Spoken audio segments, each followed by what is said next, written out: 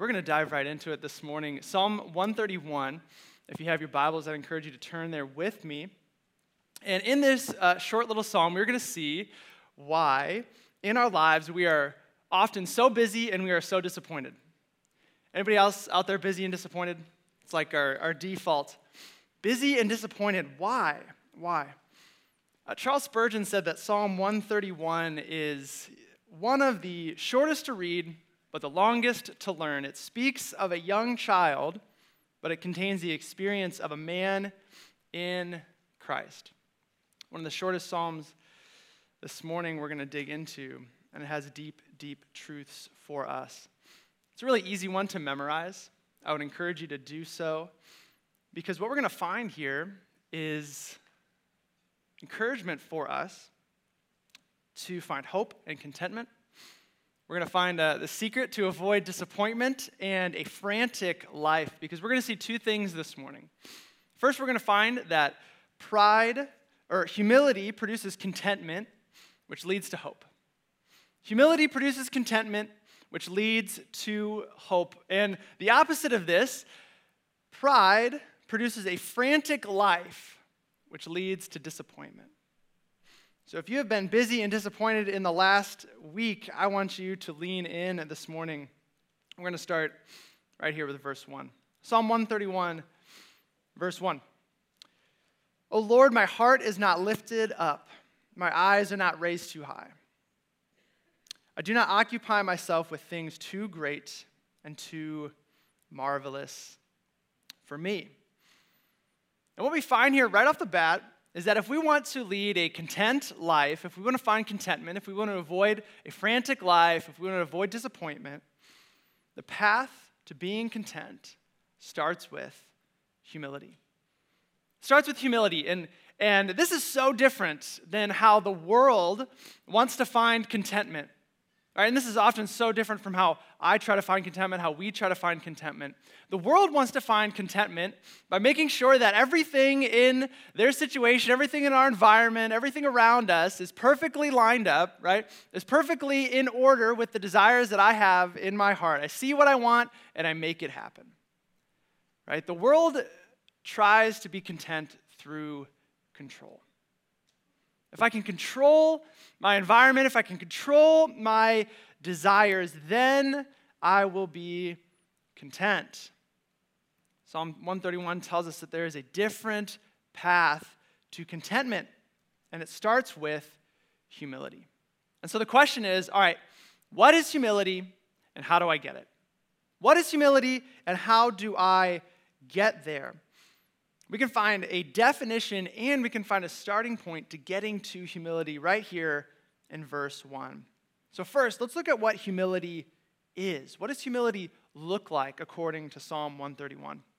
Well, according to verse 1, humility looks like a heart that is not lifted up and eyes that are not raised too high. All right, a heart that is not lifted up and eyes that are not raised too high. What's this mean? Let's start with the heart here. The heart is used in a bunch of different ways in Scripture. And here it's saying my heart is not lifted up. And we might have maybe a general sense of what this is saying to us kind of in a spiritual sense. We know that this isn't like talking about the actual organ in our body. We're not like lifting up and like pushing down our heart. That would probably cause a heart attack or something. Maybe a nurse can tell me. This is not what this passage is saying.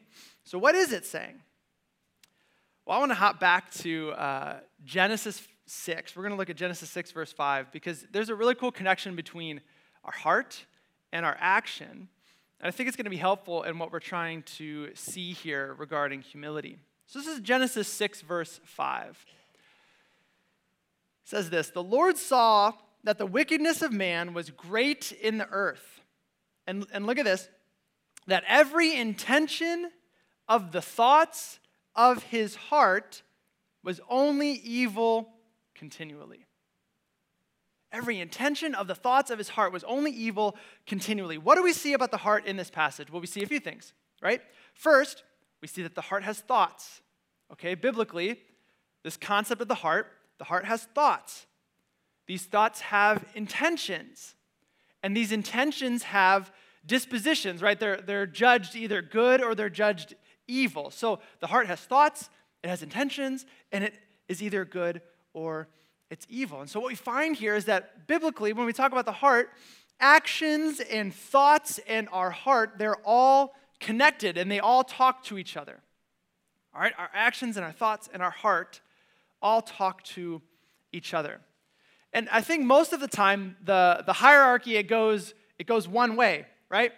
The heart controls what we think, and our thoughts lead to our actions.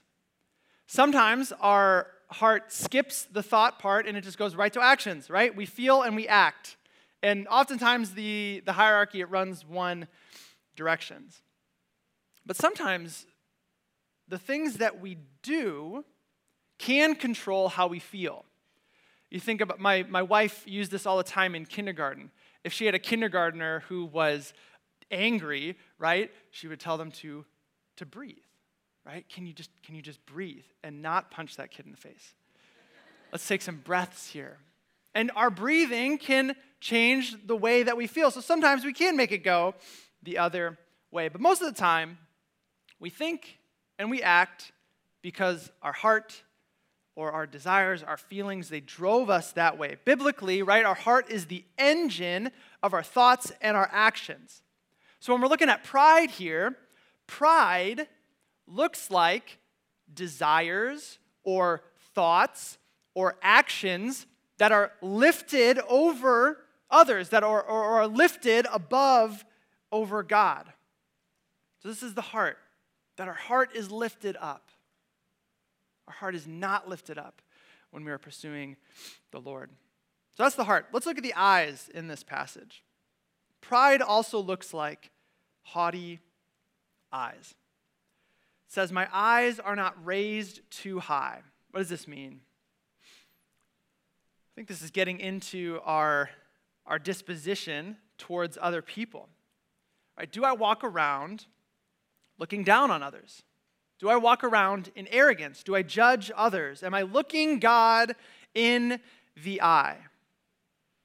And if we're wondering about this in our own life, okay, am I walking around with my eyes lifted up? Do I judge other people? Am I an arrogant person? I want to give just a few maybe diagnostic tools to see whether or not there's a hint of arrogance in my life. And spoiler alert, there is, right? We all have hints of arrogance in our life. But let's look at this list. This is not a complete list, but just a few things to speak to ourselves to see if we do have eyes that are lifted against other people. Arrogant people tend to see the worst in others without considering their own sin. Arrogant people are often unable to receive constructive criticism, seeing it as an attack. Or arrogant people often reject accountability because they do not want to allow others to see their own weaknesses, their own shortcomings. Arrogant people often blame others for their failures because they're unwilling to acknowledge their own shortcomings. And then arrogant people have difficulty apologizing or pursuing repentance because their way is the right way. What does eyes that are lifted high, what does eyes that are judging other people, what do arrogant eyes look like? I'd put forth that maybe arrogant eyes look like this in your life. So humility looks like thoughts, desires, and actions that are not proud, and a disposition that is not arrogant towards other people. And all of us can grow in humility, right? And if you were listening to the qualities on this list and you immediately went to other people, right? You're like, oh yeah, that person doesn't forgive, right? That person has a really hard time receiving my constructive criticism, right? Don't lift your eyes against other people. We have it right here in the passage. If you cannot consider that perhaps you have something to grow in on this list, then you might be struggling with eyes that are lifted against others. A humble person looks to grow themselves into the likeness of Christ. They don't look to control others. And you might be looking at humility and pride, arrogance, a heart that's not lifted against other people. You say, you know what, that's great, Scott. But most of the time, I can't change how I feel. I can't change how I feel about something. Sometimes people are just wrong and I need to tell them, you don't understand the life that I lead or the genius that is behind these eyes. So how do I make sure that my heart is not lifted up, is not proud? And if this is what humility looks like from this passage, how do we get there, right? Because understanding it and getting there, two very different things. How do we, as Christians and followers of Christ, how do we pursue humility in our own life? Right here, the beginning of this psalm, we see a clue. Humility begins with considering the Lord above everything else. Pride begins with considering self above everything else. Look at how the psalmist begins this passage. He says, "O Lord." I think so often in Scripture when we get to something like this, we breeze on by it because the author didn't know what to write, and so he just put Lord in there. It's kind of like how we start prayers or end prayers, God, dear God, in Jesus' name. They're just kind of like placeholders, right? Well, I think that the psalmist was intentional with how he started the psalm.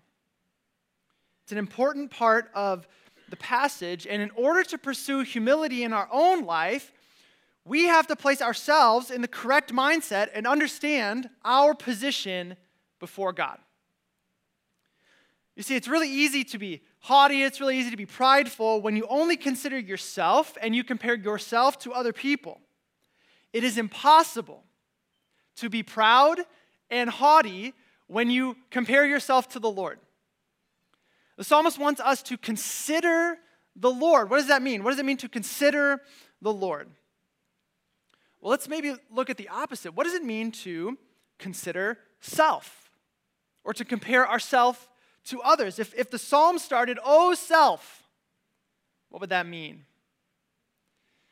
I think maybe it would mean that we look inward for all of the things that we need. We look inward for the ultimate things in our life. We look inward to see what our actions should be. What is my heart telling me that I should do? And so that's what I'm going to do. We look inward and we compare ourselves to other people. We find value in the way that we are better than others. If we are honestly thinking and considering the Lord, our inner desires and thoughts would reorient appropriately. It would be impossible not to. And I want to take us to a place in Scripture where this happened, where somebody saw the Lord, where somebody considered the Lord, and they had their desires reoriented appropriately. In Isaiah 6, Isaiah, the prophet, has a vision of God the Father. He has a vision of the Lord, and he sees the Lord in his throne room. And this is what he says. "In the year that King Uzziah died, I saw the Lord sitting upon a throne, high and lifted up, well above me. And the train of his robe filled the temple. And the foundations of the thresholds shook at the voice of him who called, and the house was filled with smoke." Isaiah saw the Lord for who he is, saw him in his power, saw him in his majesty, saw him in his glory. And what did he do? He didn't look God in the eye. He didn't say, "Oh, you know what? I see what you're saying, God, about my sin and about my desires, and you know what? I've considered it, and I think my way's better," right? Isaiah saw the Lord, and this is his response. "And I said, woe is me, for I am lost. I'm a man of unclean lips, and I dwell in the midst of a people of unclean lips. For my eyes have seen the King, the Lord of hosts." Isaiah saw the Lord, and there was no room for arrogance or pride. I think about it like this. If you didn't know, the World Cup is going on right now. Anybody watching? Yes? Nobody's watching? That's okay. Okay, so World Cup's going on right now. Some of you may have played soccer. I feel like everybody played soccer at some point in their life. When you're a kid and then you went on to lesser sports. You might have played, and let's be honest, there are probably still some fields and some games that you could go to right now and you could play on. Like you could step on the pitch and you could play and you could be fine. Maybe you go to Joan Martin at recess. Maybe you went like 2 weeks ago to Joan Martin. And you stepped on the recess pitch, and you played against some first graders, right? You feel pretty good about yourself after playing some first graders. Going and tackling some first graders, right? Smashing the ball. Doesn't matter who's in goal, that little girl. You'd feel really good about yourself. You step off that field and be like, man, I am good. I am good. Now, think about if you stepped on the field of a World Cup game, right? We'd all be throwing up in the corner in like 6 minutes, right? You can't step onto a pitch, you can't step onto a soccer field at the World Cup and think that you're good at soccer. It just doesn't work like that. And so you can walk around in your life and you can compare yourself to other people, or you can compare yourself to people that you think are less than you, and you might be thinking, hey, I'm doing pretty good, right? And I'm going to say that's like playing soccer against first graders. And what Isaiah experienced is he stepped on a field at the World Cup, and he looked around and he said, I have no business being here. And there is no room for arrogance or pride when we consider the Lord. And what the psalmist is encouraging us here when he says, oh Lord, he wants us to quickly raise up our eyes to see and consider the Lord and then quickly avert them so that we might understand our place. And our place is humility. And when we consider the Lord, not only is humility the only option that is left to us, but it also shows us what we have control over. It shows us what we have control over. Considering the Lord and not comparing myself to other people helps me understand my box of control, all right? Helps me understand my box of control. The haughty person believes that he is in control of everything and is often disappointed. The humble person understands that there are limits to his control. The second part of verse 1 says, I do not occupy myself with things too great or too marvelous for me. I do not occupy myself with things too great or too marvelous for me. And the first thing I want us to understand about this passage is that this section of the psalm is not preaching passivity. This section of the psalm is not preaching passivity. God doesn't call us to be passive. He doesn't call us to sit around doing nothing, right? Oh, I don't concern myself with things too great or too marvelous for me. Work tomorrow, just too great for me. It's too marvelous, I'm just going to sit out. This is not what the passage is saying here, right? The humble person is not lazy. Now, how do we know this? How do we know this from this psalm? Well, let's think about the nation of Israel. Let's think about the people who would have been singing this psalm of ascent as they went up to the city of Jerusalem. They would sing this song as they walked up the hills to Jerusalem. Let's think about the history of the nation of Israel, right? In slavery in Egypt, miraculously freed by the Lord, they went to the promised land after wandering, and they stood on the edge of the promised land. And with the Lord, they captured the entirety of the promised land. They went to war, right? They did things. They did incredible things. They beat armies larger than them. They beat armies more well-equipped than them. The nation of Israel did incredible things with the help of the Lord. The church today, right? Our clarion call of the church today is to go into all of the world and preach the gospel and watch people be raised from spiritual death to spiritual life. This is what we're called to do as the church. That's a pretty incredible thing, right? That's an amazing thing. And so we're not called to laziness. We're not called to passivity as the church. So if this isn't preaching that, what is it saying? What is it saying? Well, I think what the psalmist is saying here is a confession about what he's in control of.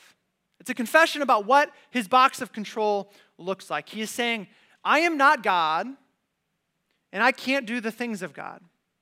Two other places in the Psalms we have this language, great and marvelous, and we're going to see.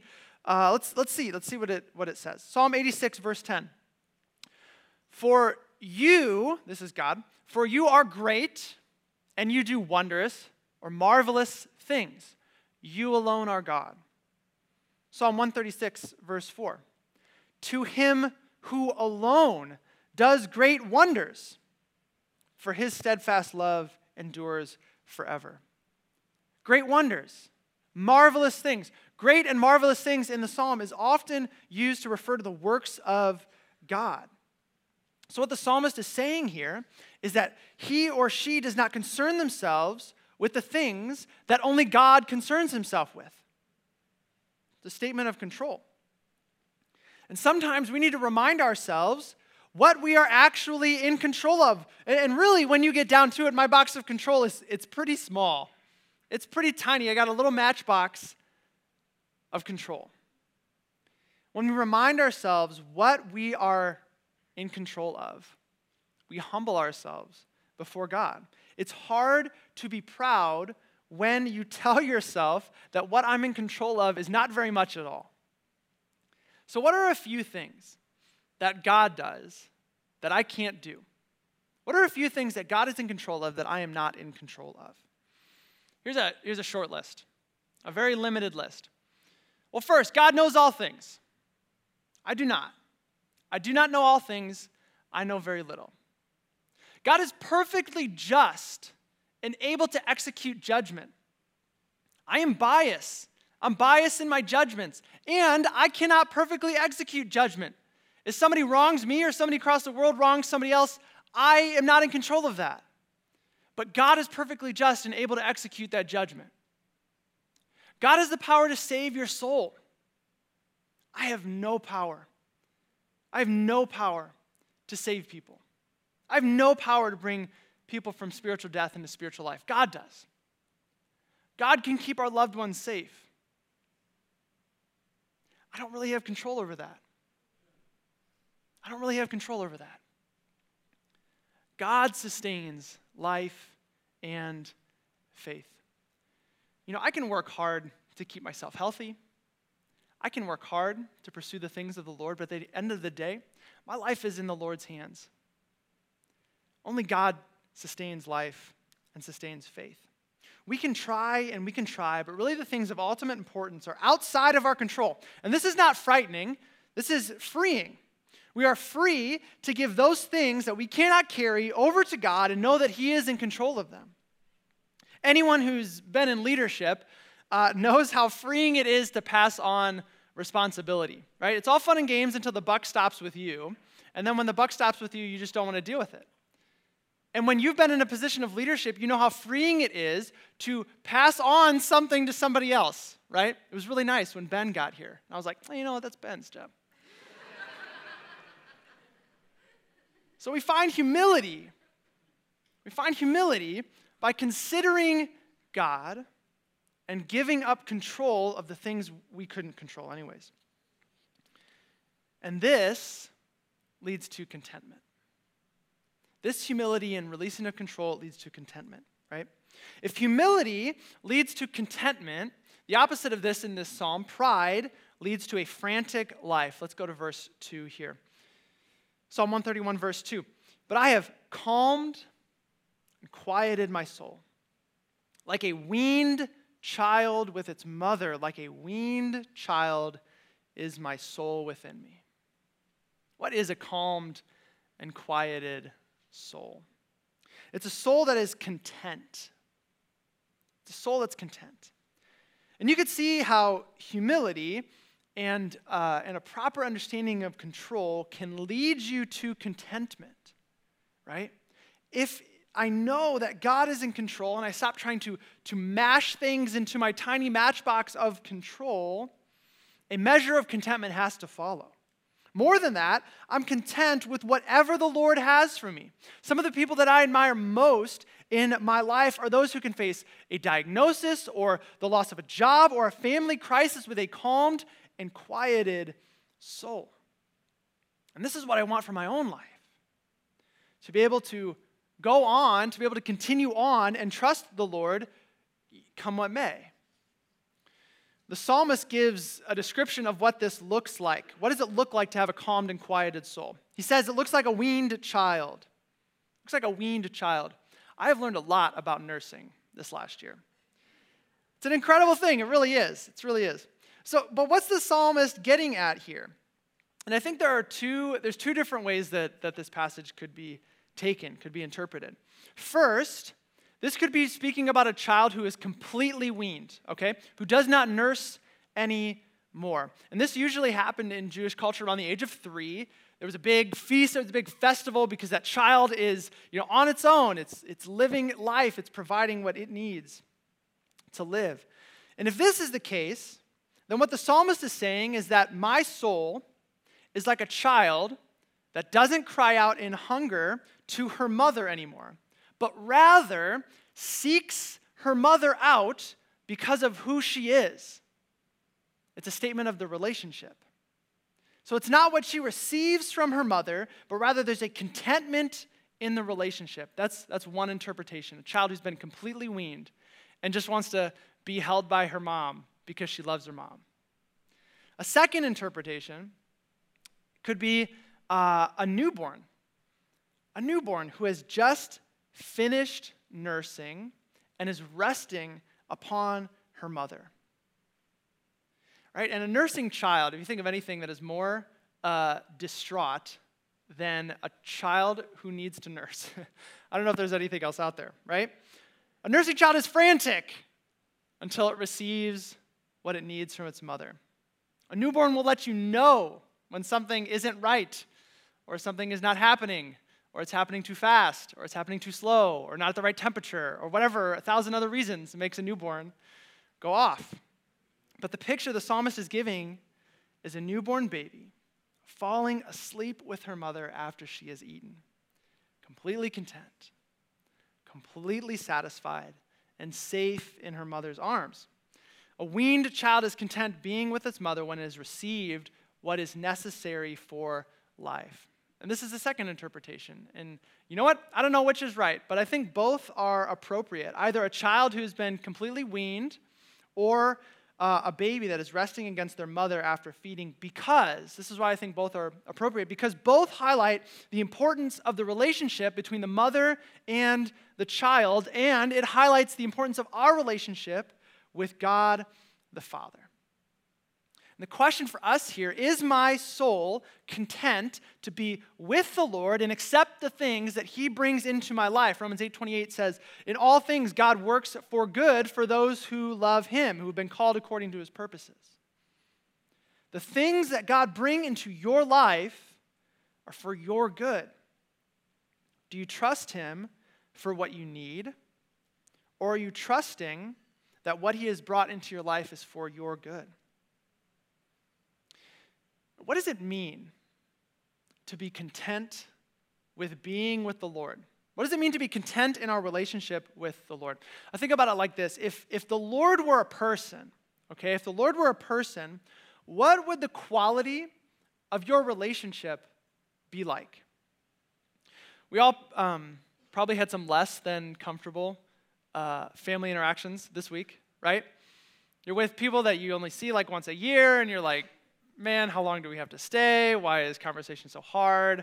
I have no more small talk. It's all gone. Like, I have nothing else to contribute to this conversation. Why are these relationships so much harder than our family relationships? You go home and you're riding in the car and you're like, man, does everybody else think we're as weird as we think they are? Right? And the answer is yes, right? Yes, they do. And they just want to be with their immediate family. Why are they so much more comfortable? Why are we so much more comfortable with our immediate families? Because we know them and we spend time with them. If the Lord were a person, would it be a relationship that is comfortable? Would it be a relationship that is full of conversation? Would he know you? And would you know him? That is what it means to be content with the Lord, right? And if I am relying on myself, if I am proud and I'm relying on myself for ultimate things, if I'm trying to expand my box of control as big as it can be, then my life must be frantic, like a hungry newborn. This is the picture we get in the psalm, right? I have to work. I have to figure this out. I have to make this happen. I have to. Because it depends on me. And this creates a frantic life. Humility produces contentment found in our relationship with the Lord. And this contentment leads to hope. This contentment leads to hope. If humility produces contentment, which leads to hope, then pride produces a frantic life, which leads to disappointment. Verse 3. O Israel, hope in the Lord from this time forth and forevermore. This psalmist ends the song with an encouragement to Israel to continue to hope and to wait in the Lord. Waiting is hard, and waiting with the right attitude is even harder, right? No matter the circumstances, the psalmist is saying Israel can trust that God is over it, and because of that, I can hope and I can wait well. I can wait well, no matter what I'm going through, because I know God has it, right? And I think at the end, there are really, other than the Lord, there are three categories of things that I could put my hope into, right? I think we could put our hope into circumstances, we can put our hope into others, and we could put our hope into ourselves. Let's look at these just really quick. What about hoping in circumstances? What does that look like? Hope in your circumstances. Circumstances change. You can prep and plan all you want, but an accident or a diagnosis can happen in an instant. Hoping in circumstances is like building a house on a fault line, right? You're just waiting for the next earthquake to shift things. Okay, hope in circumstances, no good. Hope in others. I can hope in others, right? I can hope in my spouse. I can hope in my friends. Other people let us down. They are not perfect. They are sinners themselves, just like we are. Hoping in others is like working on a group project, right? Someone will always do nothing, and then at the end, they're going to sign their name anyway. Okay? Hope in others. No good. What about myself? Look at me. I'm incredible. Hope in self. We've already looked at this, right? You are not able to control the things in your life because you are not God. Hoping in yourself is fine until you come to something you are unable to handle. And then what? You're crushed. So the psalmist encourages us, hope in the Lord. Psalm 20 verse 7 says this about hoping in the Lord. Some trust in chariots and some in horses, but we trust in the name of the Lord our God. They collapse and fall, but we rise and stand up. Trust in the Lord, who knows all things and is capable of all things. Pride produces a frantic life, which leads to disappointment. If I am ultimately responsible for my happiness, I will work myself to the bone, and I will be disappointed when I find that I can't do it all and I can't satisfy myself. Humility produces contentment, which leads to hope that allows us to wait. When I trust in the Lord, I see myself with a proper perspective, and I'm going to find contentment and hope because the Lord takes care of his own. So as we close here, just a few applications for us. The first is this. First thing I want us to find from this psalm is that the soul follows the body, and the body responds to the soul.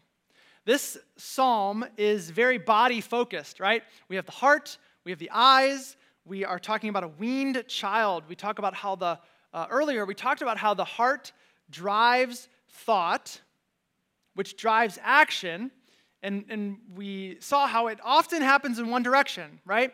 My desires leads to my actions. However, sometimes we can make it flow the other way. What I do changes how I think and feel. What I think can inform my feelings. And if you struggle with feeling discontent, or you're struggling with feelings of anxiety because of a lack of control, then one thing I think the psalmist encourages us to do is to learn how to control our body, right? In moments of stress or in frantic moments, we can pause, we can control our breath.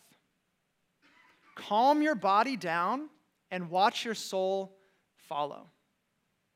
We can also speak truth to our feelings. If you are feeling out of control of a situation and your mind is just racing about all the ways you are not in control, one of the things that we can do to speak to those feelings is we can actively speak to them, right? When our feelings are allowed to talk, they grow and they grow and they grow. When our feelings have to listen, they shrink. And so how are we talking to our feelings? We can speak the truth that God is in control. And one last encouragement about the body. Christians throughout church history have also learned to physically humble themselves in prayer. If you have never knelt in prayer before the Lord, I encourage you to try it. It is really hard to be haughty or prideful. It's really hard to feel in control when you are on your knees before the Lord. The soul follows the body, and the body follows the soul. Second thing we find in this is that we are called to pursue humility by knowing the Lord. Pursue humility by knowing the Lord. You cannot be proud when you truly consider the Lord. Considering who the Lord is and what he has done, it can look differently for everybody. But one thing I want to encourage you today is to encourage you to look at the greatness of the Lord through nature. Through nature. Getting outside is not only a good way to calm and to quiet your soul, but it also shows you exactly what God is capable of, exactly what God is sustaining in this world. You look outside and you look up at the stars and you say, God, it commands every single giant flaming ball of gas out there, right? Or you look around on a walk in nature and you see all the things that God is sustaining by his hand.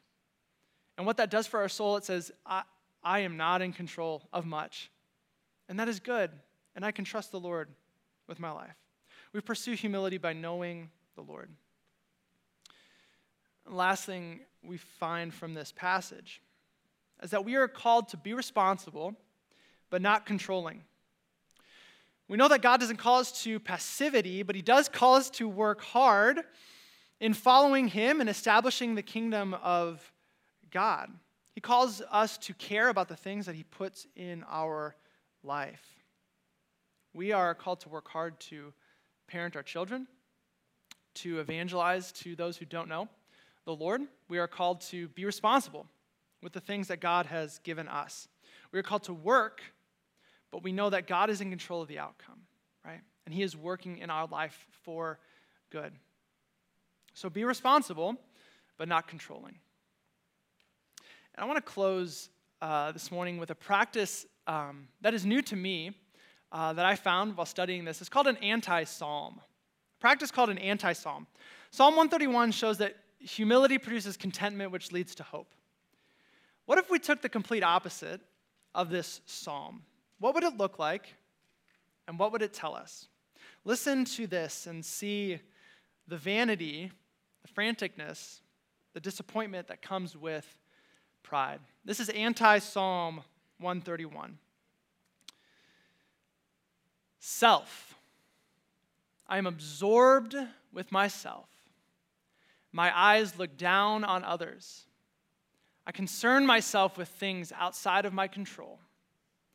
I have a restless and frantic soul, like a hungry baby crying on his mother's lap, like a hungry baby. I'm frantic with demands and worry. I cast my hope on anything and anyone around me, and am constantly disappointed.